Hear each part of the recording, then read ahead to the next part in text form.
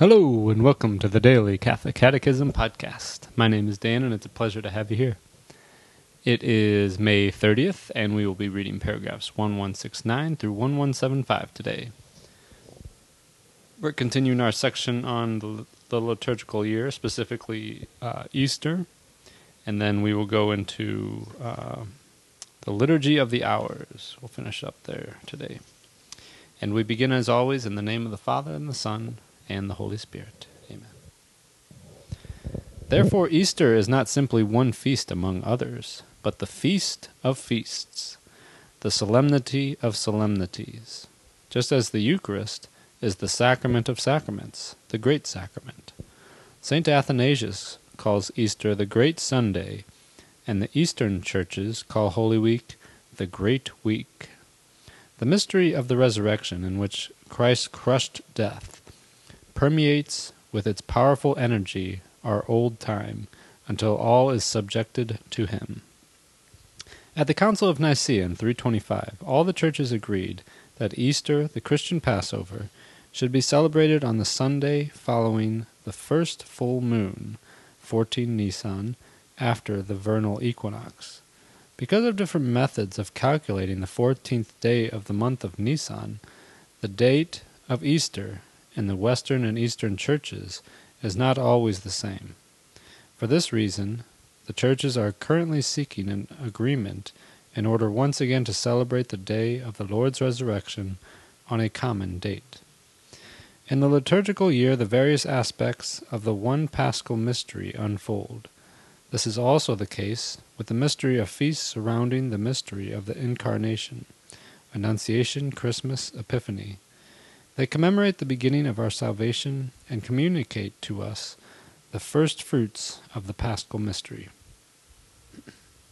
The Sanctoral in the liturgical year. In celebrating this annual cycle of the mysteries of Christ, Holy Church honors the Blessed Mary, Mother of God, with a special love. She is inseparably linked with the saving work of her Son. In her, the Church admires and exalts the most excellent fruit of redemption and joyfully contemplates, as in a faultless image, that which she herself desires and hopes wholly to be. When the Church keeps the memorials of martyrs and other saints during the annual cycle, she proclaims the Paschal Mystery in those who have suffered and have been glorified with Christ. She proposes them to the faithful as examples who draw all men to the Father through Christ, and through their merits she begs for God's favors. The Liturgy of the Hours, the mystery of Christ, his incarnation and Passover, which we celebrate in the Eucharist, especially at the Sunday Assembly, permeates and transfigures the time of each day through the celebration of the Liturgy of the Hours, the Divine Office. This celebration, faithful to the apostolic exhortations to pray constantly, is so devised that the whole course of the day and night is made holy by the praise of God. In this public prayer of the Church, the faithful, clergy, religious, and lay people exercise the royal priesthood of the baptized. Celebrated in the form approved by the Church, the Liturgy of the Hours is truly the voice of the bride herself, addressed to her bridegroom. It is the very prayer which Christ himself, together with his body, addresses to the Father. The Liturgy of the Hours is intended to become the prayer of the whole people of God. In it, Christ himself continues his priestly work through his Church. His members participate according to their own place in the Church and the circumstances of their lives. Priests devoted to the pastoral ministry because they are called to remain diligent in prayer and the service of the world, religious by the charism of their consecrated lives, all the faithful as much as possible.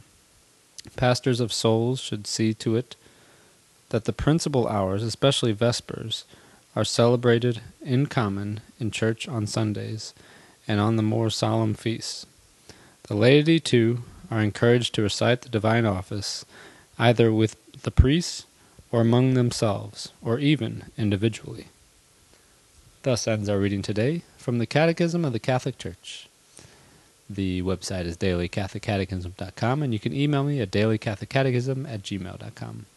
God bless you all, and may these teachings handed down by the apostles of Christ strengthen your faith and lead you to everlasting life.